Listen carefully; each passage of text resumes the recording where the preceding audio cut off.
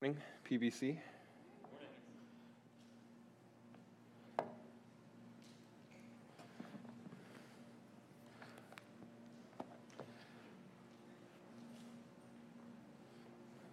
I have to say it's a great joy to bring God's word to you this morning.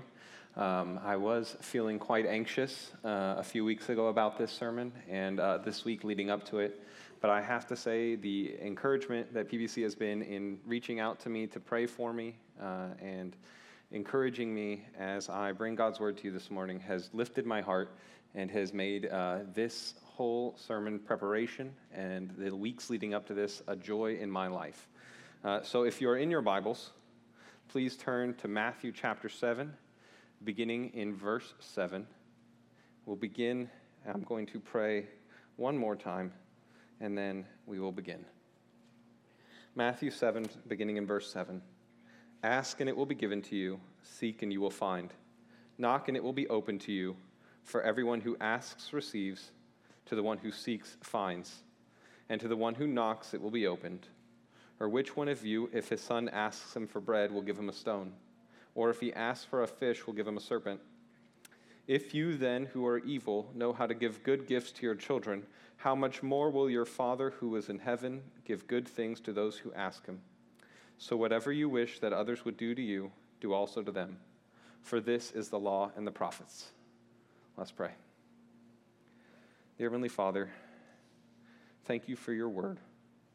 Thank you for its truth, for it supplies everything that we need for righteousness and holiness in this life. You have made yourself knowable. You have made yourself searchable to us. Lord, you have given us your word, and that is one of the greatest gifts of grace that we could have ever received. I pray we would treasure your word, and through me this morning, Lord, that you would be glorified through your preached word, that you would be exalted above every name, and that Christ would be shown to be more valuable and more treasurable than anything else in this world. Lord, I pray that you would quiet my heart and still my heart before you, that you would have me speak only that which you would want me to speak for the edification of your saints and for the drawing of the lost to Jesus Christ. Lord, thank you for this opportunity. Speak through me now. In Jesus' name I pray. Amen. In Haddaway's hit song from 1993, he asks one simple question over and over again. He says, "What is love? What is love?" He gives us an answer to this question. He says, "Baby, don't hurt me no more." He repeatedly tells the object of his love to give him a sign. And in defining love this way, Haddaway lays before us the simple view of love that I think many in our society have. Don't hurt me no more. If our view of love is simply not to do harm, Jesus challenges that. Jesus invites us into a greater view of love in which harm isn't the ultimate standard, but it is the way in which the Father has treated us and the way in which we are to treat one another in response to the Father's great love for us. This is our big idea for this morning. Jesus commands us to pursue holiness, to grow in brotherly love, and he gives us 3 imperatives towards that end. It's helpful to remember where we were. If you haven't been with us, we've been walking through the Sermon on the Mount, through the Gospel of Matthew. And in verses 1 through 6 of Matthew chapter 7, Jesus tells us to not judge and to judge rightly.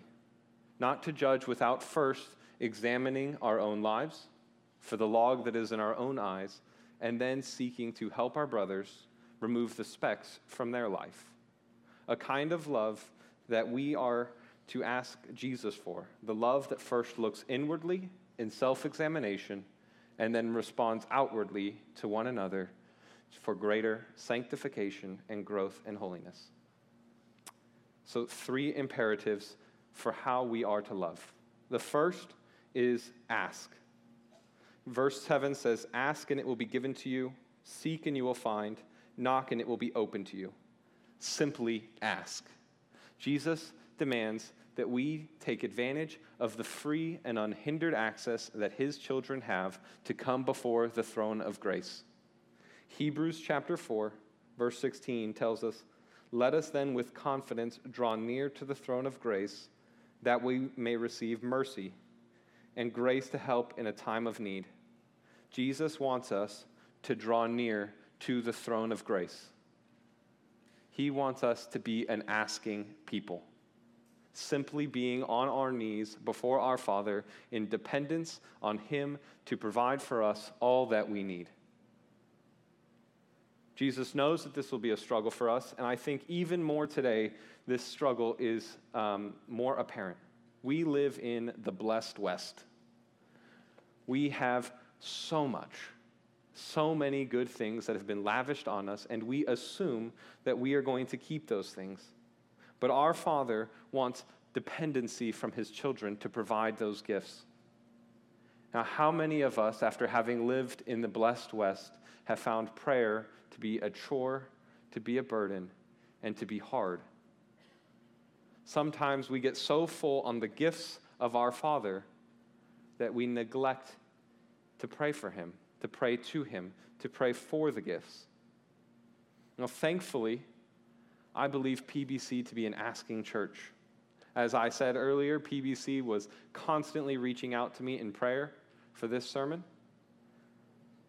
And PBC's, if you are with PBC in our group me, you'll know that the prayer thread does not stay silent for long. Some of us even have to mute it because it goes off in the middle of the night and we're trying to sleep. But I'm so thankful that PBC is an asking church. But sometimes it seems like our asking isn't bearing fruit.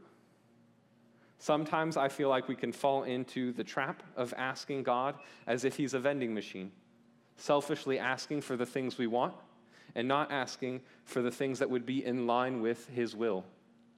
And so Jesus, to correct that in his wisdom, tells us that maybe our lack of fruit in prayer is not in our active asking, but maybe it is in our seeking. Jesus says, "Seek and you will find." Are we asking for the right things?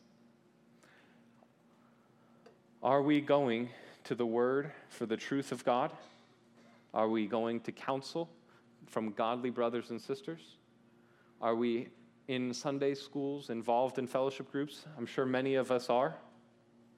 Are we seeking the right things?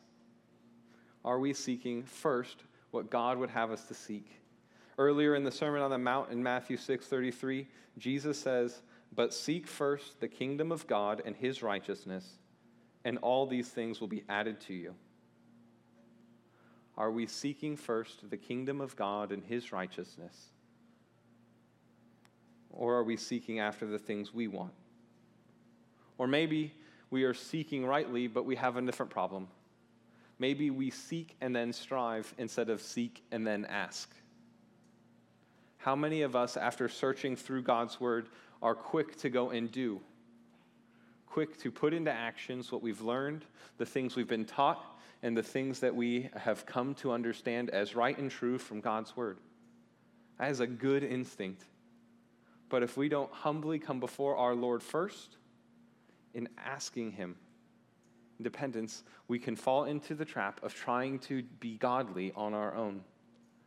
We can fall into thinking that we can attain to godliness without the help of the Father, without the help of the Son, and without the help of the Spirit.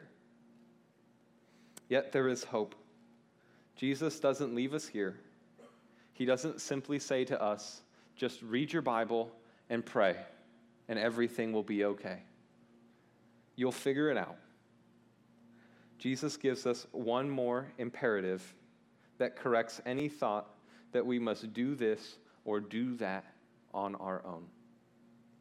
Jesus tells us to knock. Knocking represents our heart's posture before the Lord. In knocking, we are requesting to enter into his door. When we knock on anyone's door, we are not presuming our entry into that home. or into that place or into that establishment, we humbly become before the owner of the home and knock and hope that they will allow us entry.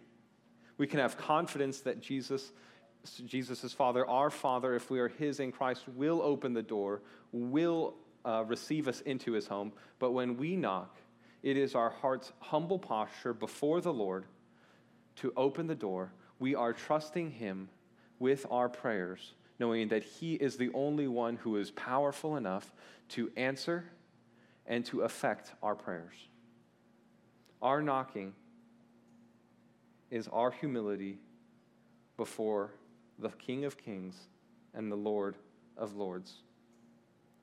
We are not left to pursue holiness on our own.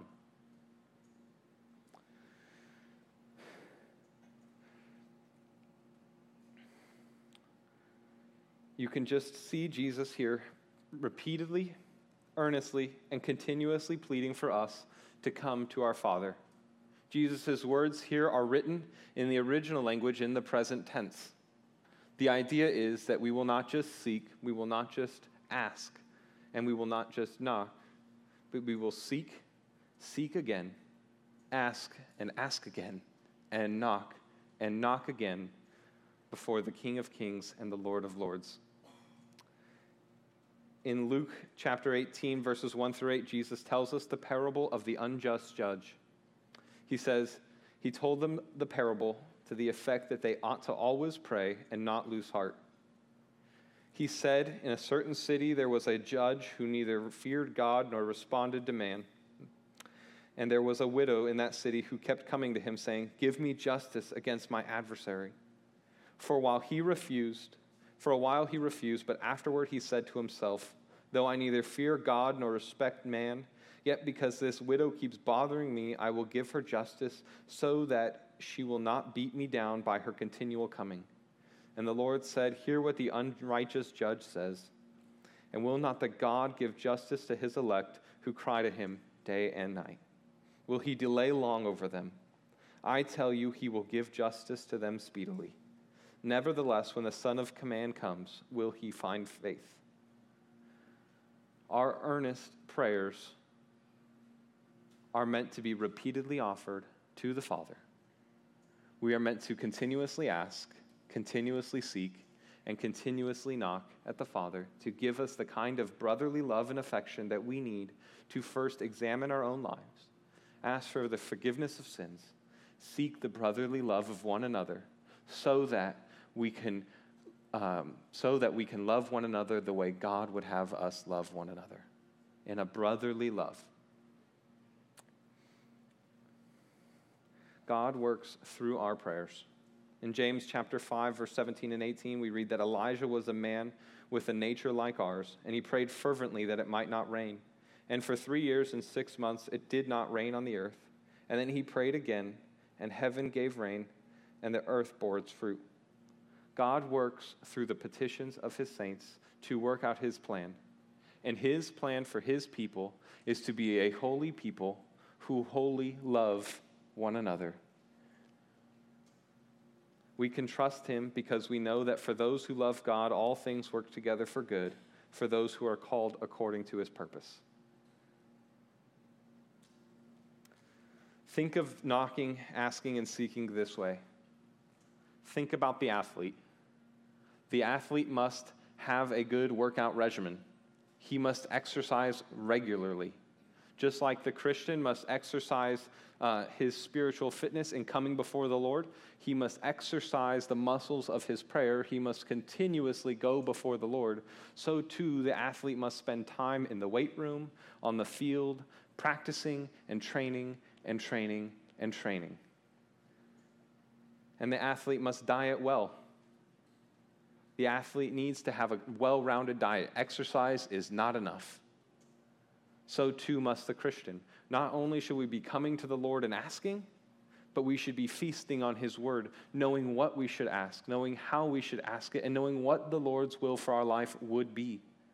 He has given us all that we need in his word. His word is our diet, and our prayer is our exercise. And the athlete must also have strong mental fortitude. Just like the Christian, we must have spiritual fortitude. We must knock humbly before the Lord. If our hearts are not in the right place, all our asking and all our seeking will be limited. Our hearts must be humbly before the Lord. Our goal in the Christian life is spiritual fitness and growth in holy love towards one another. How we come before the Father matters. It matters that we ask, seek, and knock. We would have no guarantee of success if Jesus didn't give us an unbreakable promise in response to these commands. He tells us not only how to come before the Father, but why we should come before the Father. We must ask. Why? Because everyone who asks receives, and to the one who seeks finds, and to the one who knocks it will be opened. God answers our prayers. For everyone who asks receives, to the one who seeks finds, and to the one who knocks it will be opened. Jesus promises us answers and help. This is a promise for his children that our prayers will bear fruit, that he will respond to us, and he hears us. 2 Corinthians 1:20 says, "For all the promises of God find their yes in him. That is why through him we utter our amen to God for his glory." We must be God's children to ask, to seek, and to knock, and to have our answers for prayer, to love one another in a godly love answered by our Father. But if you're here and you don't know Jesus, he bids you to ask, to seek, and to knock at the Father's door for the forgiveness of your sins. Ask him for the grace to be forgiven in Christ Jesus. Seek to understand what forgiveness means, what repentance and faith is, and knock at the Father's door, and he will not leave you there. If you are not his, ask, seek, and knock at the door to be entered into his kingdom, and he will answer. For everyone who calls on the name of the Lord will be saved.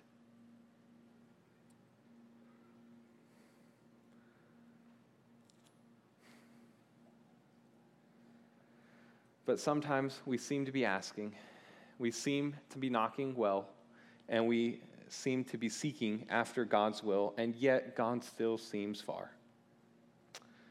Sometimes it seems to be in God's will the things we're asking for, whether that's godly children, whether that's saved parents, healing from an illness or an ailment that has been plaguing us for most of our lives, reconciliation with members of our family who are not pleased with the lifestyle choices we've made, right? Sometimes we want what we would think to be God's will. To that, Jesus says, "I have said these things to you, that in me you may have peace. In the world you will have tribulation, but take heart, I have overcome the world." Brothers and sisters, there is a difference between happiness and joy. God bids us to have joy in his promises. He does not say, "Measure my love for you by what you perceive to be answers to your prayers, but measure my love at the cross, where my blood was shed, where my son was slain for the forgiveness of your sins." Base your faith in God's goodness, not on your life circumstances, but looking backward at the cross and what he accomplished for you there. He will give you strength to ask, wisdom to seek, and humility to knock. He will equip you to grow in holiness and brotherly love. But why is it hard for us to believe the promises of God? I think it largely has to do with our perspective. Jesus bids us to come to his Father and ask, seek, and knock. He promises us that he will receive, find, and that God will open the door. And yet somehow, this amazing promise isn't enough. We have a trust problem. And that is what Jesus addresses next. Point number 2, trust. beginning in verse 9, it says, "Or which one of you, if his son asks him for bread, will give him a stone? Or if he asks for a fish, will give him a serpent? If you then, who are evil, know how to give good gifts to your children, how much more will your Father who is in heaven give good things to those who ask him?" God's promises won't matter to us if we do not trust him. And to show us that trust, how we are to trust him, Jesus uses the analogy of a son depending on his dad. We are to trust God like a son trusts his dad, to provide, to protect, to keep promises. I am the benefit of having a good and trustworthy father. I grew up in a loving home for most of my life. Thankfully, by God's grace, my father was a guy who loved the Lord. He sought to teach us his word and to disciple us and grow us in his word growing up, and I thank him for that. He was there for me at my baseball games. He supported me in my school endeavors. He disciplined me when necessary, and it was necessary a lot. But he was a loving God. And so relating to God, our Father, as Father often brings back memories of joy, thinking about my dad. These two analogies point us to the goodness of our dads. The first is of the bread and the stone. Jesus says, "Which one of you, if his son asks him for bread, will give him a stone?" Children depend on fathers to be breadwinners. No more so was that true in Jesus' day. It was more true then than it is now. The fathers went out into the field. They tended the crops. They tended the sheep. They traded their goods so that they had the food that they needed to provide for the family. They literally came home with the bread. And I can just imagine the son coming through, seeing dad come home from a hard day's work, coming through the door and saying, Dad, can I have some bread?" And the father saying, "Here you go, son," and giving him a stone that looks like bread that he picked up on his way home. No, that doesn't happen. Not typically, by God's grace. Thankfully, even we who are evil parents know how to give good gifts to our children. Thankfully. The Father gives good gifts to the Son. Stones don't satisfy, but bread does. It meets our needs and satisfies our hunger. The second analogy is that of the fish, right? The fish, like the bread, is food, but why the snake? Why the serpent? The first time I read this, the first 5 times I read this confused me. I could just imagine the son and the father out there on the lake fishing, coming home, coming into shore, hauling forth their catch of the day, and having the son come home and saying, Dad, can I have some of the fish that we caught? And his dad, with an evil grin, turns, pulls out a snake from the bag and says, "Here you go, have this. Don't get bitten." Is that really what Jesus is saying? Well, after reading it some more and thankfully being blessed by other saints who have come before me and studying this passage, well, no, that's not what Jesus is saying. Remembering the audience to who Jesus is speaking matters. Jesus is speaking to the first century Jewish man. And to the Jew, what mattered was not just the food you ate, but the cleanliness of that food. So Leviticus chapter 11, verses 9 and 41 through 42 says this: "These you may eat of all that are in the waters. Everything in the waters that has fins and scales, whether in the seas or in the rivers, you may eat. Every swimming thing that swims, or every swarming thing, verse 41, every swarming thing that swarms on the ground is detestable. It shall not be eaten." Verse 42, "Whatever goes on its belly, and whatever goes on all fours, and whatever has many feet, any swarming thing that swarms on the ground, you shall not eat, for they are detestable." Snakes are detestable to the first century Jewish man. Now, fish would have been suitable for a child. They would have been good for food, tasty, nourishing, and satisfying. And they would have also left the child clean, pure.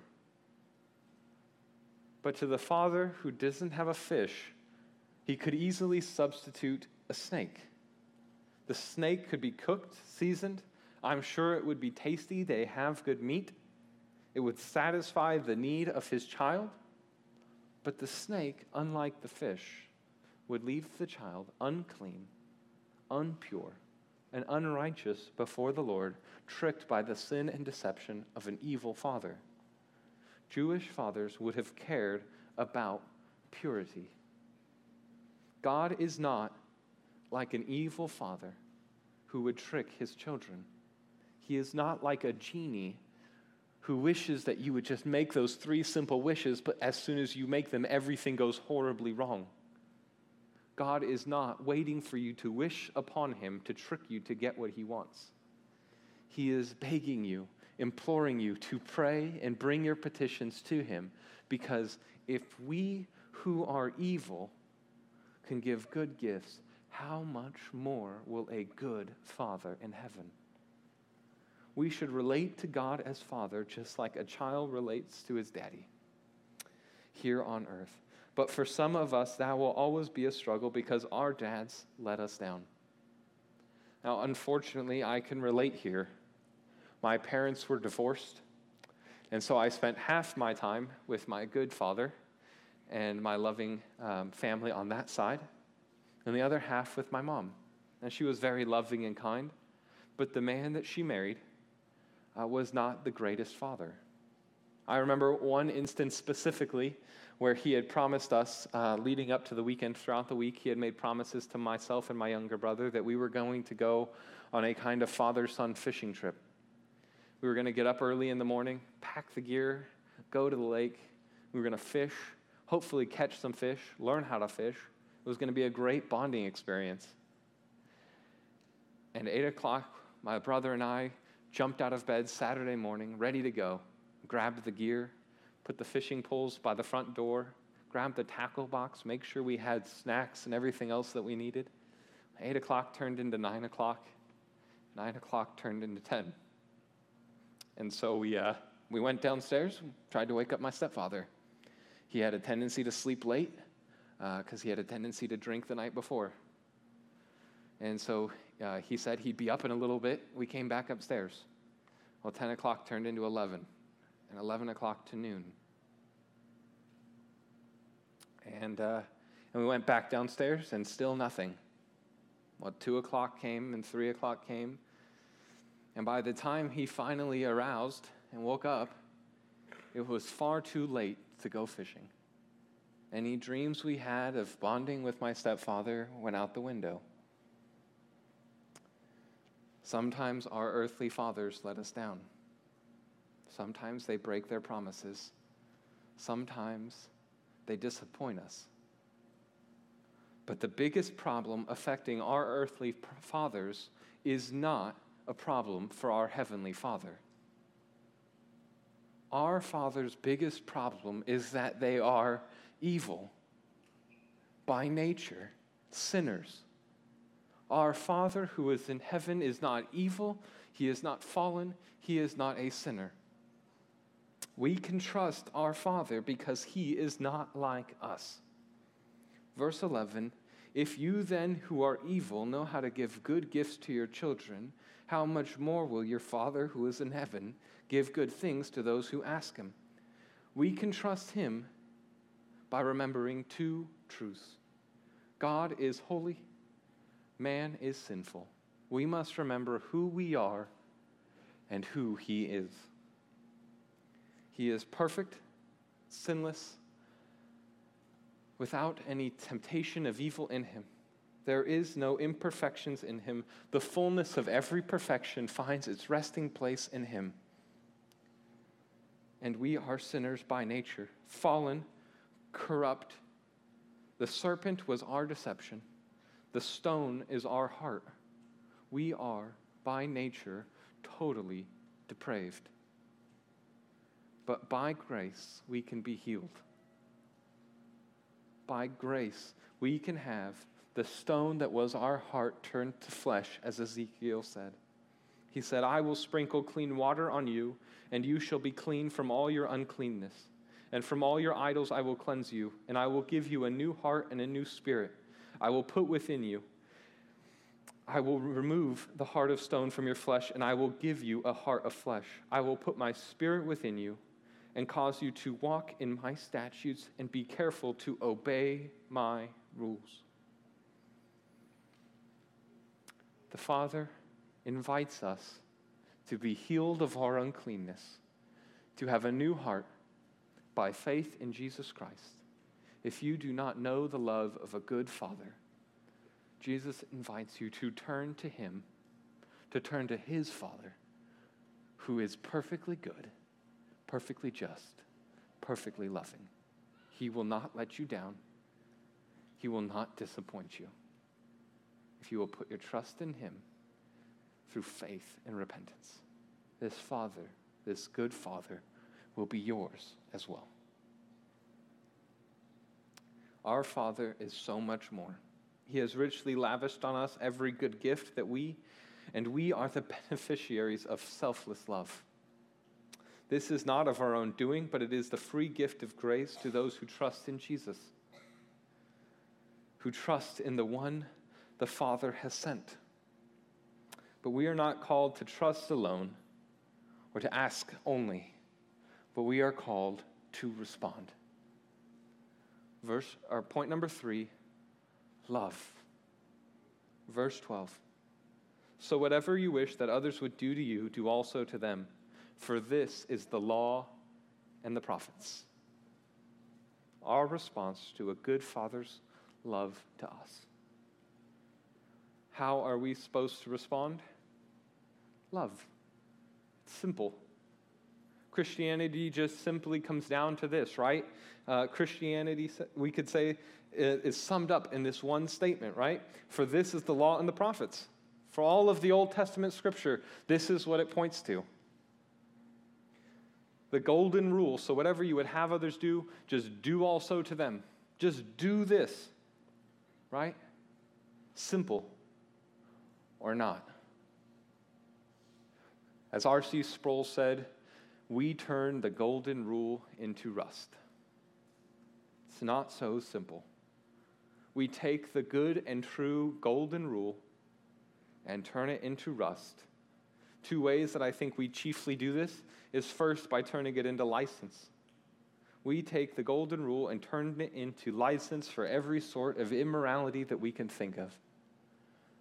What is the golden rule of sex in the modern age? Consent. You do to me as I would do to you. A twisting, a perversion of the golden rule. And many Christians have used the golden rule to blatantly support what is sinful and turn to this as their justification. Former President Barack Obama told ABC News that he and the First Lady, quote, are both practicing Christians, and obviously this position may be considered to put us at odds with the views of others, but, when we think about our faith, the thing at the root that we think about is not only that Christ sacrifices himself on our behalf, but it is also the golden rule. Treat others the way you would want them to be treated. Obama used the golden rule to support the LGBTQ plus revolution and still maintain the name Christian. We distort and twist the golden rule. And the second way we do that is through our legalism. If you've ever been in a legalistic culture, you know that the problem with legalism is that it can't be done. And the moment you mess up, you're crushed by the weight of your guilt and sin. We cannot keep the golden rule. We cannot simply do what we are commanded to do. The golden rule doesn't get us into the narrow gate. It does not get us into the narrow gate. Only by faith alone and by Christ's righteousness alone do we enter the narrow gate. And if we try to use the golden rule as our legal standing to gain entry into the kingdom of heaven, we have surely missed the point. The moment we work towards our salvation is the moment those works turn from righteousness to sin. We might say the golden rule of interpretation is that the golden rule is only golden in its context. We must keep the golden rule in its context. In verses 1 through 5, we're commanded to take the log out of our own eye before we take the speck out of our brother's. But then, seeing clearly, we are called to correct our brothers, overlooking what we can overlook in love and taking the speck out of their eye and helping them to live a more holy life. In verse 6, we're told to treasure and honor the kingdom and to shake the dust off of our robes from those who would trample the kingdom under their feet. In verses 7 through 11, we're told to ask, seek, knock, trust, and then here in verse 12, to love. The golden rule is for believers who depend on God for forgiveness of sins, for wisdom to understand, and for the strength to live rightly.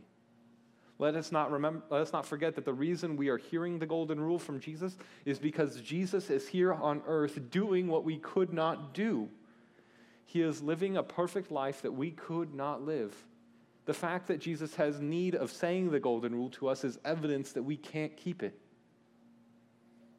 Only then, when we understand that the golden rule is for believers who by faith are justified, not by works, can we show the golden rule to others. And thankfully, I believe PBC, generally speaking, understands this. PBC is a loving church. You have loved my wife and I well since we have come here. You have shown us brotherly love and affection, not trying to prove to us that you guys are loving people, but because you're responding to the gift of love that you have been given in Christ. My wife and I are well loved, and we see the glory of God's love lived out in your lives. So thank you, PBC. But if it is only by faith that we can live this way, and faith is the most important thing, then why are we commanded to do? Why are we commanded to action? Why doesn't God just make us different instantly? Make us perfect right now? And I think that's because that's the way God has structured this world to receive the most glory. Our sanctification glorifies our Lord. Philippians 2:12 and 13 says, "Therefore, my beloved, as you have always obeyed, so now, not only in my presence, but much more in my absence, work out your own salvation with fear and trembling. For it is God who works in you, both to will and to work for his good pleasure." As we love, God sanctifies us, and his glory is shown to one another and to the world. Earlier in the Sermon on the Mount, Jesus told us, "You are the salt of the earth, but if salt has lost its taste, how shall its saltiness be restored? If it is no longer good for anything except to be thrown out and trampled under people's feet. You are the light of the world. A city set on a hill cannot be hidden. Nor do people light a lamp and put it under a basket, but on its stand, and it gives light to all that are in the house. In the same way, let your light shine before others, so that they may see your good works and give glory to your Father who is in heaven." Our sanctification is a witness to the lost and dying world around us. We respond rightly to persecution, rightly to one another, rightly to the world, by showing them the kind of love that we have first received in Christ. Our sanctification leads the world to first accept the love of God for them. The world is drawn into the kingdom of God by God's people loving them well and wanting some of that and learning more about what it means to follow Christ. But the world also glorifies God. Even when it rejects God's people and their love, it glorifies God by recognizing our good works and brings our Father who is in heaven glory. Our sanctification is how we respond to God's gift of grace and salvation. We are to see his great love for us, for our souls, in giving us the gift of prayer and inviting us in to what God has for us and giving us everything we need to love this way. Recognizing that God has treated us not as we ought to be treated, but as we would wish to be treated. Jesus treated us with kindness and dignity, and we scorned him and sentenced him to death. God, in response to our wickedness, treats Jesus the way we ought to be treated. And God treats us the way Jesus ought to have been treated. He punishes his Son and justifies us. May we look to Jesus and what he has done and respond to that love more and more, so that God's people will be loved well, and that the God of love would be glorified in us, in our church, and in the world around us. Let us pray. Dear Heavenly Father,